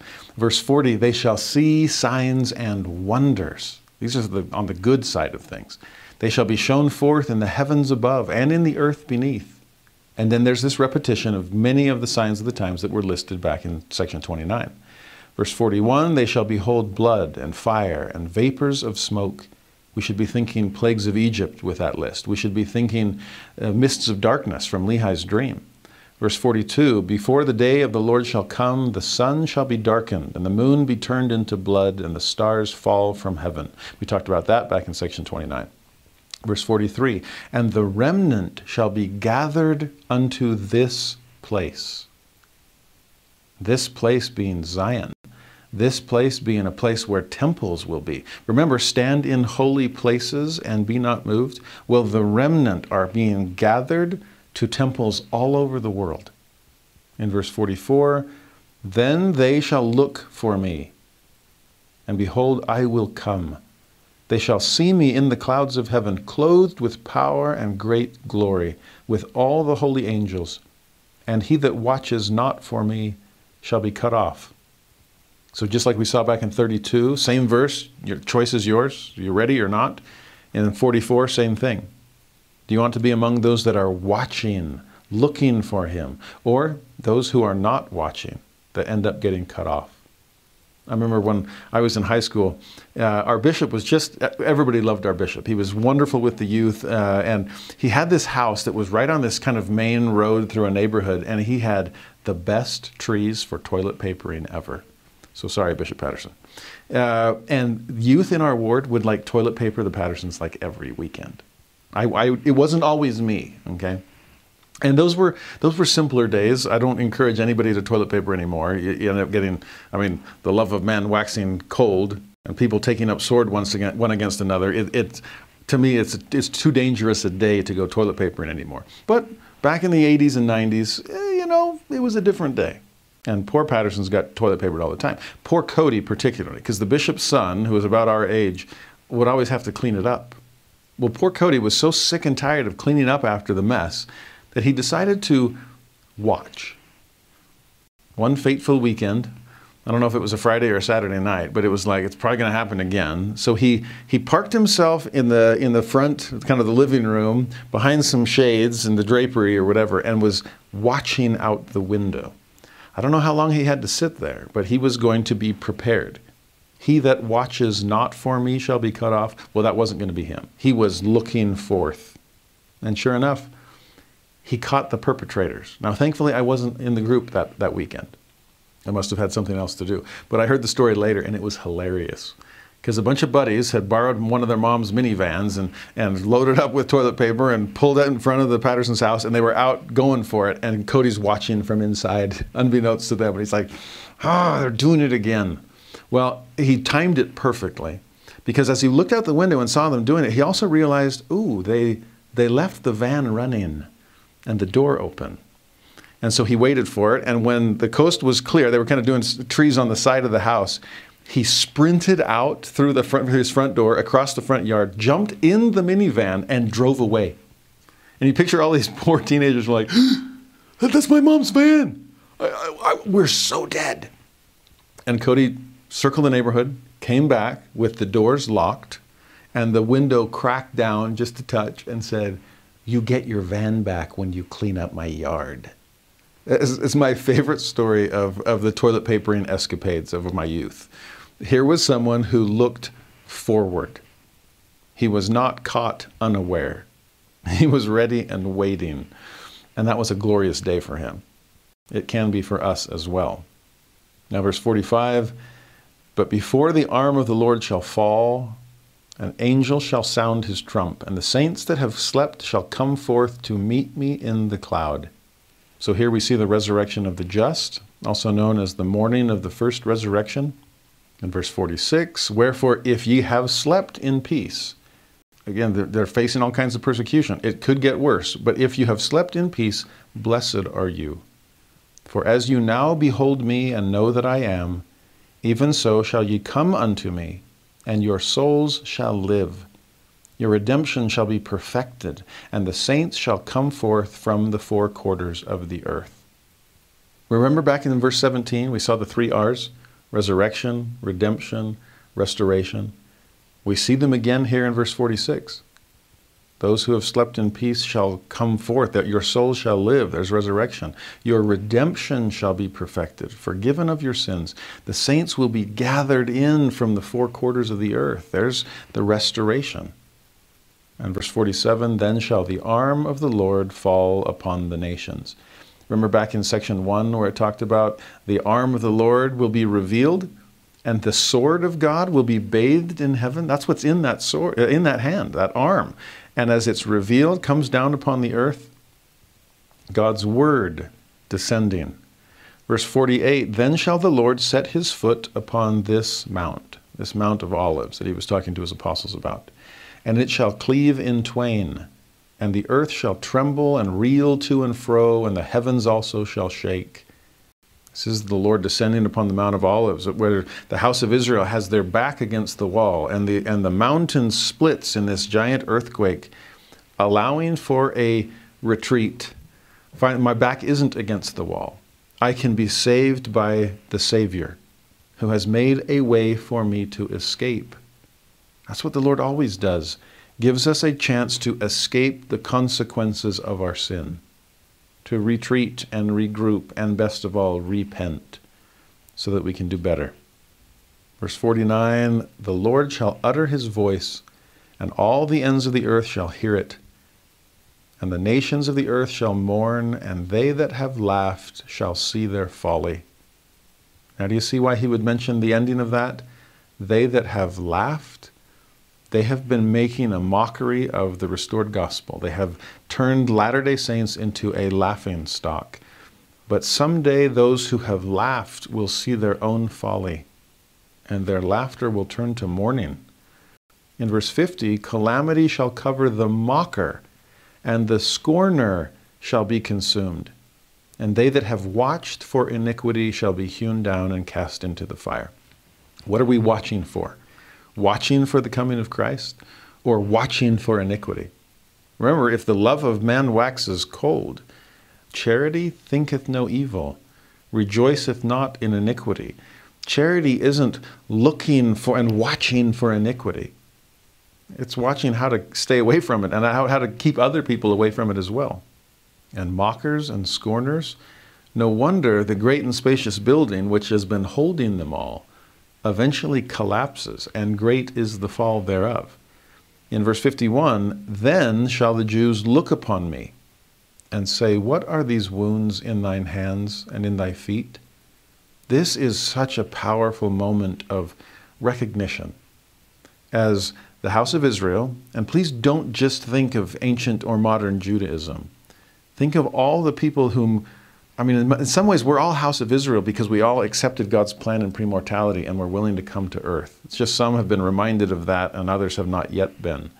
But to think of all of us backs against the wall, and the Savior comes to make a way for our escape. Resurrection, redemption, restoration, the 3 R's apply to all of us. But when we finally recognize who it is that has saved us, and in that moment of recognition we ask, what are these wounds in thine hands and in thy feet? What happened to you? Our deliverer, our Savior. And notice the Lord's response in verse 52. This is one of my all-time favorite examples of what I call the grammar of God. Throughout all the study that we've done, you've probably noticed that I kind of geek out about grammar. And my grandpa was a high school English teacher, and he'd always correct my grammar. So once I understood the parts of speech and how you're supposed to speak, well, thank you, Grandpa, okay? And we've talked about verbs and nouns and adjectives and adverbs and prepositions and numbers of plurals and singulars. And it's amazing how many lessons you can find in a single part of speech. Well, verse 52 is, in my opinion, the most beautiful example of the passive voice you'll ever see in Scripture. Now, if you're anything like me from high school, the passive voice was a big no-no. Anytime you use it, you get the red ink out, right? Which is sad, because sometimes the passive voice is used for a purpose. You see, the active voice is preferred because you're focusing on the person and the action that they're performing. The problem with the passive voice, the reason why English teachers typically mark it off, is because, well, no, you're shifting the attention away from the active participant. And now it's just, instead of someone doing something, it's just something is being done.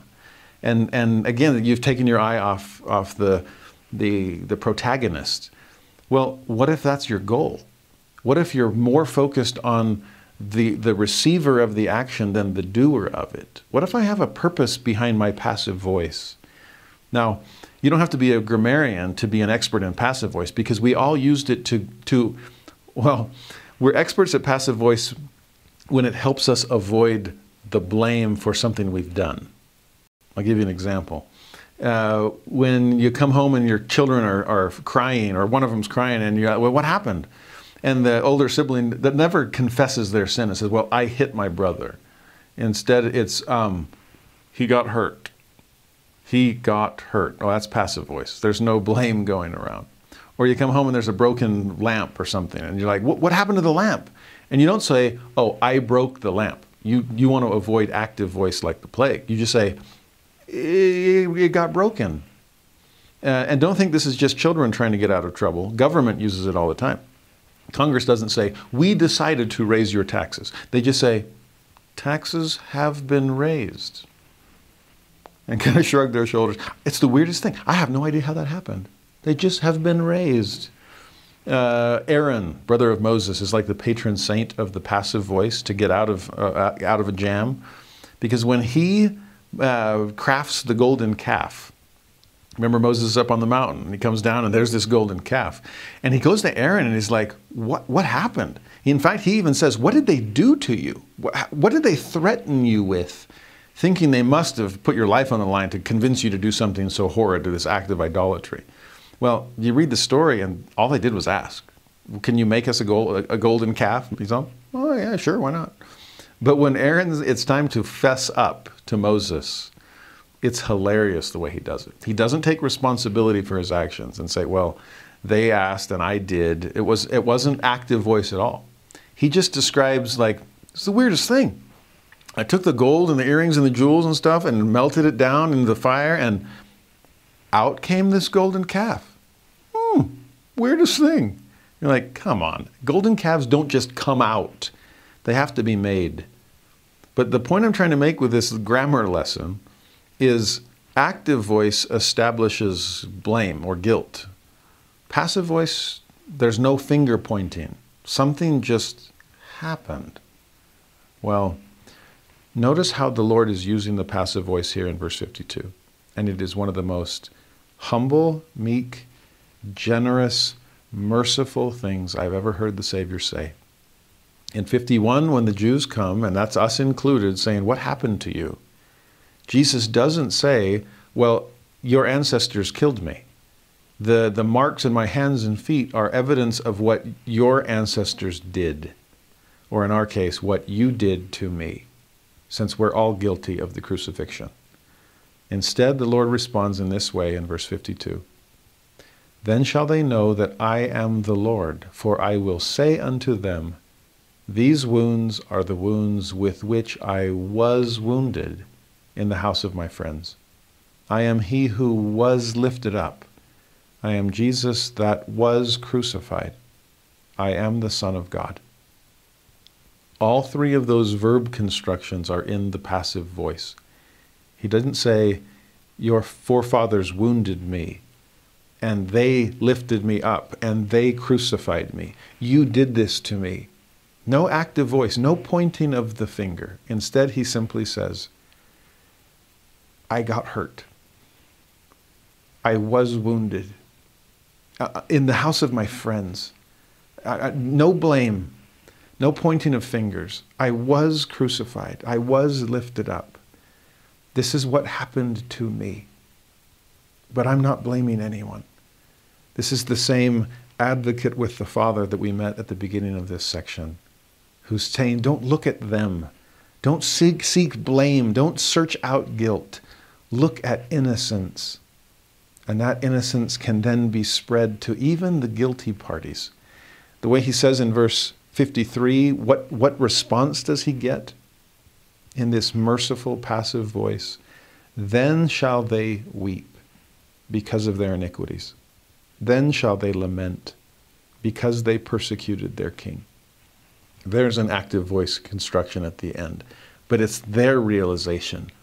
Oh no, we have done that. We persecuted our King. We have committed iniquity.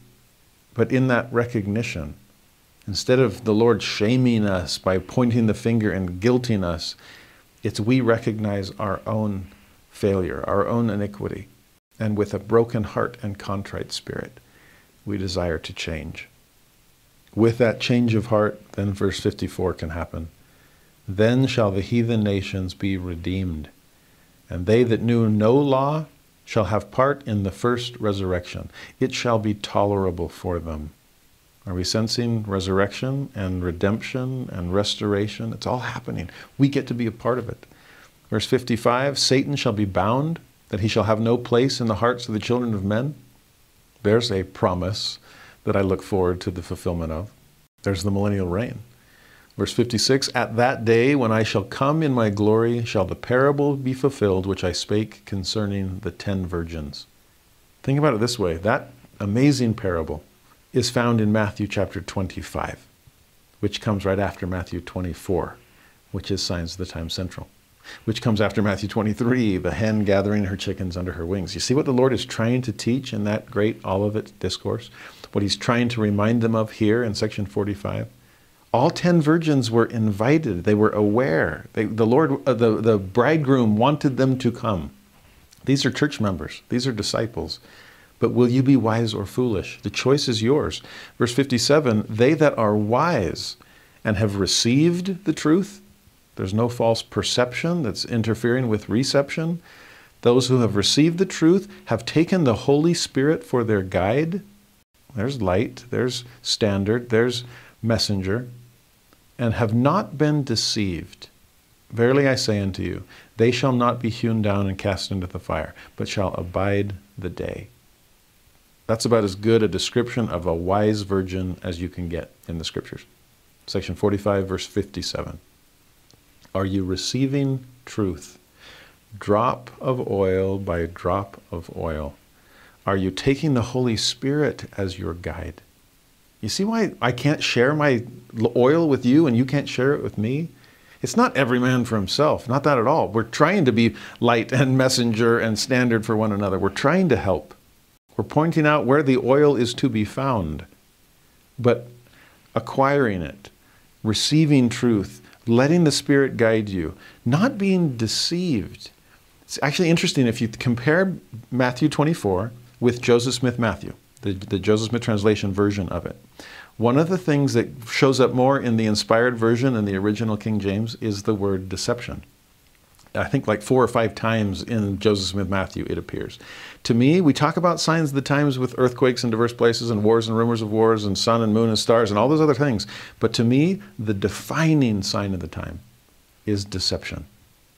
As the adversary tries to fool wise virgins into becoming foolish ones, to stop gaining more oil or just to get rid of the oil you already have. It's never a static stockpile. But deception shows up all the time. Also, the word elect keeps showing up in Joseph Smith Matthew. And the word covenant. The three come together a few times where the challenge of these last days is the deception of the very elect according to the covenant. You feel a bullseye, some crosshairs on you? Because that's who the adversary is taking aim at. The elect according to the covenant. And how is he going to bring you away? By deceiving you. Now there is one verse in Joseph Smith Matthew, verse 37, where he says, Whoso treasureth up my word shall not be deceived. See how that ties into verse 57 here? To not be deceived, you've got to treasure up the word. Receive the truth. Take the Spirit as your guide. Treasure it. This isn't skimming through the scriptures. It is feasting upon the words of Christ. So that as you hear falsehood and lies and foolish stories, all those things that Joseph Smith described that were happening to the saints in that time period, as you stumble across some piece of anti-Mormonism on the internet or hear some statement that troubles and shakes your faith, have you treasured up the word sufficiently to sense the difference between light and darkness, truth and error? Can you discern between wisdom, the Lord's wisdom, wise virgins, let us reason together, I'll give you my wisdom, or the foolishness of the world? As I see more and more Latter-day Saints struggling in their faith and leaving the church, it breaks my heart. But at the same time, it confirms my faith that this is exactly what the Lord said would be happening in the last days. Shaking of faith, earthquakes in diverse places, men's hearts failing them with all the faith that was supposed to keep them going, and foolish virgins running out of oil, being deceived to pour it out themselves. Even the elect according to the covenant. We have to be wiser than that. If we are and can abide the day, then look at verse 58. And boy, would I love to live for this. The earth shall be given unto them for an inheritance. A renewed earth, having received its paradisiacal glory, as Article of Faith 10 tells us. And they shall multiply and wax strong, and their children shall grow up without sin unto salvation. Can you imagine being a parent during the millennium? Talk about a great time to raise kids. They'll grow up without sin unto salvation. Man, they ask, hey, can I go hang out with my friends? Sure. What are you going to do wrong? Nothing. Come back whenever. Raising kids in the millennial reign, it doesn't get any better than that. Because 59, the Lord shall be in our midst. His glory shall be upon us. He will be our King and our lawgiver. Oh, hasten the day. Come quickly. You keep saying that you will. Please help us prepare the earth so that that can happen. Verse 16, now behold, I say unto you, it shall not be given unto you to know any further concerning this chapter, until the New Testament be translated, and in it all these things shall be made known. Wherefore I give unto you that ye may now translate it, that ye may be prepared for the things to come. Now it's interesting that the Lord kind of steps out of the story really quick and kind of stares into the camera and says, oh, by the way, Joseph, I know we're talking about Matthew 24 and the Olivet Discourse. It's better than you even imagine. What I'm teaching you here in section 45 is going to come out even more loud and clear when you get the revealed, inspired version of Matthew 24. I know you're working hard on the Joseph Smith translation of the Old Testament. You started with Genesis, and the book of Moses comes forth from that. Amazing stuff. But why don't you stop where you are in the Old Testament? You can come back to it. I want you to complete the JST. But jump to the New Testament and start working there. I actually love when I have experiences like that. When I'm studying something in Scripture and the Spirit's like, I actually need you to study over here instead. That happened to me right before I moved to the Bible Belt. It was really interesting. It was I was starting a new year of life, and I wanted a new year of Scripture study. And I thought, what do I want to study this time? And I thought, well, let's do Book of Mormon, like always. And I started, and I just felt like, no, I shouldn't be reading the Book of Mormon right now, which is an odd thing to realize. There's somewhere else in the Scriptures that the Lord wants me to be. Well, it's been a while since I really dug into the Old Testament. Let me do that. So I jumped into the Old, and after a day or two of it, I just, this isn't where I should be. Well, let's do New Testament. So I started with Matthew and began reading a little bit, and then it still was like, no, I'm still missing the point. Heavenly Father, what should I be studying? And I had a clear impression, letters of Paul.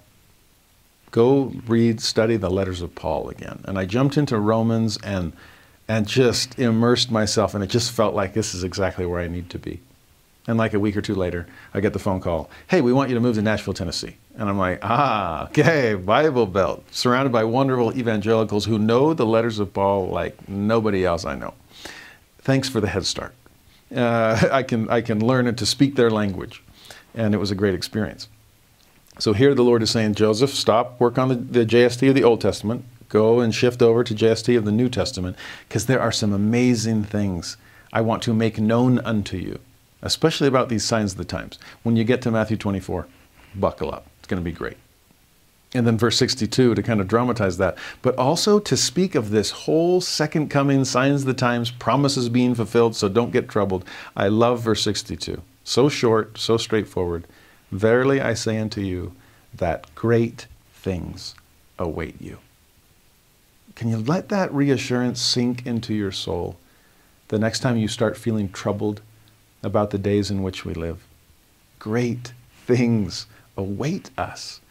And we're seeing that. We get to participate in this. This is something that all these ancient prophets were looking forward to. Strangers and pilgrims wanting promises to be fulfilled someday. Well, they're being fulfilled all around us, and yet will be fulfilled even more. I think it was Elder Maxwell that once said, all the easy things have already been done in the kingdom. So from here on out, it's nothing but high adventure. Bring on the adventure. Great things await us. Then in verse 63, he says, Ye hear of wars in foreign lands, but behold, I say unto you, they are nigh, even at your doors, and not many years hence ye shall hear of wars in your own lands. Remember we saw that back in section 38? You hear about wars and things elsewhere, but you have no idea what's going on in the heart of men all around you. The enemy in secret chambers seeking your destruction. The Civil War is only 30 years away for these saints. Verse 64, wherefore. So I love whenever a verse begins with wherefore, you have to go back a verse at least and see what he's talking about. No one ever comes up to you and starts a conversation with the word wherefore. Okay? You want to see somebody confused? Try it. Go up to them and say, wherefore? And they'll be like, did I miss something? Well, evidently. Wherefore means consequently. As a result of what I've just said, wherefore, here's what comes next. So in the context of 63, wars in foreign lands, wars right here, signs of the times taking place. 64, wherefore, consequently, I the Lord have said, gather ye out from the eastern lands. Assemble ye yourselves together. Ye elders of my church, go ye forth into the western countries. Call upon the inhabitants to repent. And inasmuch as they do repent, build up churches unto me. Because of the signs of the times, because of the chaotic time period that we live in, we've got to gather. We need to assemble. We need to repent and build up the church. It's what's preparing the world for these great things that await us. Verse 65, with one heart and with one mind. Ooh, that should make us think about Zion. Those are the first two qualifying descriptions of it, right? One heart, one mind, dwell in righteousness, no poor among us. Oh yeah, that's why we're trying to build Zion. That's why we're trying to live the law of consecration. That's why we're trying to gather together in Kirtland to be able to build a temple. With one heart and one mind, gather up your riches, no poor among you, that ye may purchase an inheritance which shall hereafter be appointed unto you. Remember that was one of the purposes of the law of consecration? To be able to buy land for the public benefit of the church, to be able to build a new Jerusalem, to prepare the world for the coming of Christ. Verse 66, it shall be called the New Jerusalem. And how does he define it? A land of peace, a city of refuge, a place of safety for the saints of the Most High God. There's no better description of Zion. A place of peace. So compare the New Jerusalem to the outside world that we're seeing. Compare the standing in holy places and not being moved to the earthquakes in all the other diverse places.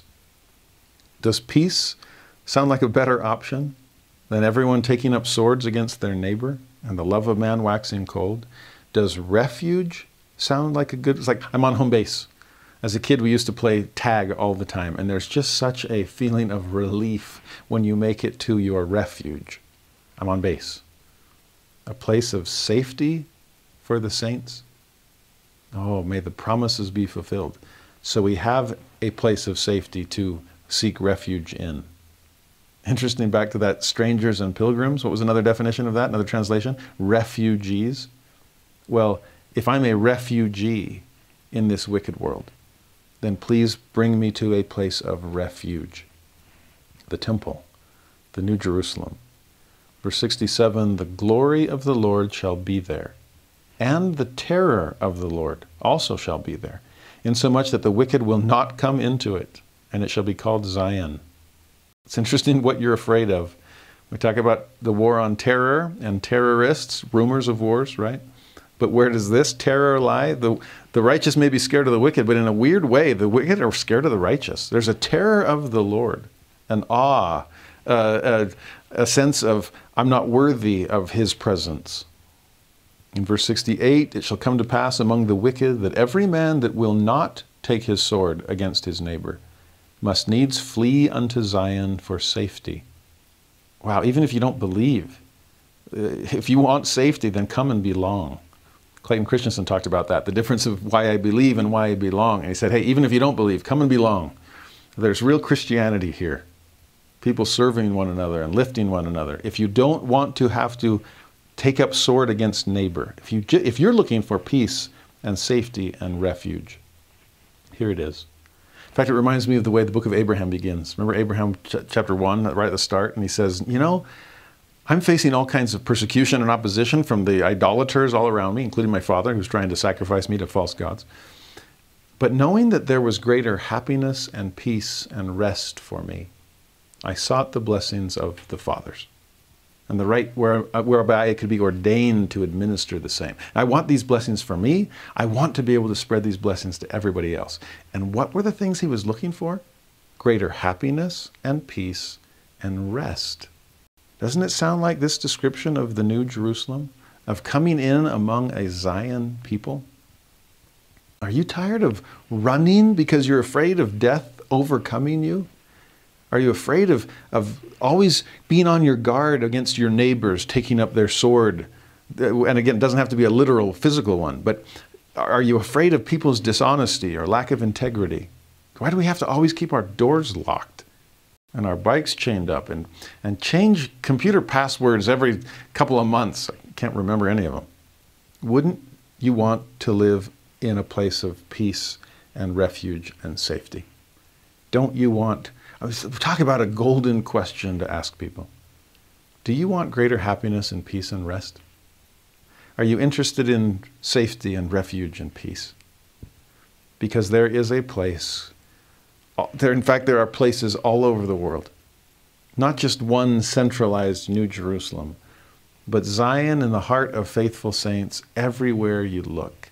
In verse 69, when he says, there shall be gathered unto it out of every nation under heaven, and it shall be the only people that shall not be at war one with another. The only ones. Remember the Lord said that earlier when he said that's how you can spot somebody ready for the fullness of the gospel? None doeth good save those who are prepared for the fullness. You don't want to be at war with each other? Then come to the only place of peace left. Gather. And gather out of every nation under heaven. In fact, as time went on, we'll learn this later in the Doctrine and Covenants, section 97, where we see that Zion is a lifestyle as much as it is a location, that it's your attitude and your approach to life, not just your physical address. And so yes, there will be a gathering, a New Jerusalem in Independence, Missouri, but anywhere the righteous can gather. Why do you think we're building temples all over the world, right? These little mini Zions everywhere the faithful can gather for safety and peace and refuge. Out of every nation, and now within every nation. Faithful gatherings of righteous saints. I was blown away by the Sunday morning session, Easter morning, for this April 2021 General Conference, where by design, under the direction of the Lord's prophet, the nations gathered together, where it had hymns by a choir from Mexico and another choir from South Korea. I Am a Child of God, sung by international choirs, where I wish it would have listed where they all came from. But to see so many groups of singers from so many different cultures and ethnicities and all over the world singing the true fact that all of us are children of the same loving Father in heaven. And then to hear talks and prayers from disciples of Christ from the four corners of the earth, every inhabited continent. Disciples from Brazil, New Zealand, Nicaragua, Zimbabwe, Portugal, Fiji, Hong Kong, Philippines, Australia, Mexico. It was beautiful. It was proof that God is not colorblind. He is color blessed and just sees all of his children from every place, every nation, kindred, tongue, and people, gathering out of every nation, gathering into the fold of God. It's quite the assembly of chickens under the hen's wing. It's an incredible thing to be a part of. For the rest of this revelation, he describes this Zion, this New Jerusalem, that you and I get to be a part of now, even as we're building it for the future and yet people yet to come. For great things await us. In verse 70, it shall be said among the wicked, let us not go up to battle against Zion, for the inhabitants of Zion are terrible, wherefore we cannot stand. Interesting, they still don't want to join us. They'd rather fight us, but they're scared to do even that. There's a certain hard-heartedness here that I will not join them. I don't want to be a part of it. But at the same time, man, I can't help but respect them. If that's among the wicked in 70, 71, it's among the righteous. It shall come to pass that the righteous shall be gathered out from among all nations, and shall come to Zion singing with songs of everlasting joy. And like I just said, that hymn, I Am a Child of God, from all those, I mean, that was it. There they were, singing with songs of everlasting joy as they were coming to Zion. Verse 72, now I say unto you, keep these things from going abroad unto the world, until it is expedient in me, that ye may accomplish this work in the eyes of the people, and in the eyes of your enemies, that they may not know your works until ye have accomplished the thing which I have commanded you. That's an interesting approach. It's almost like the Lord is like, hey, don't spoil the surprise, okay?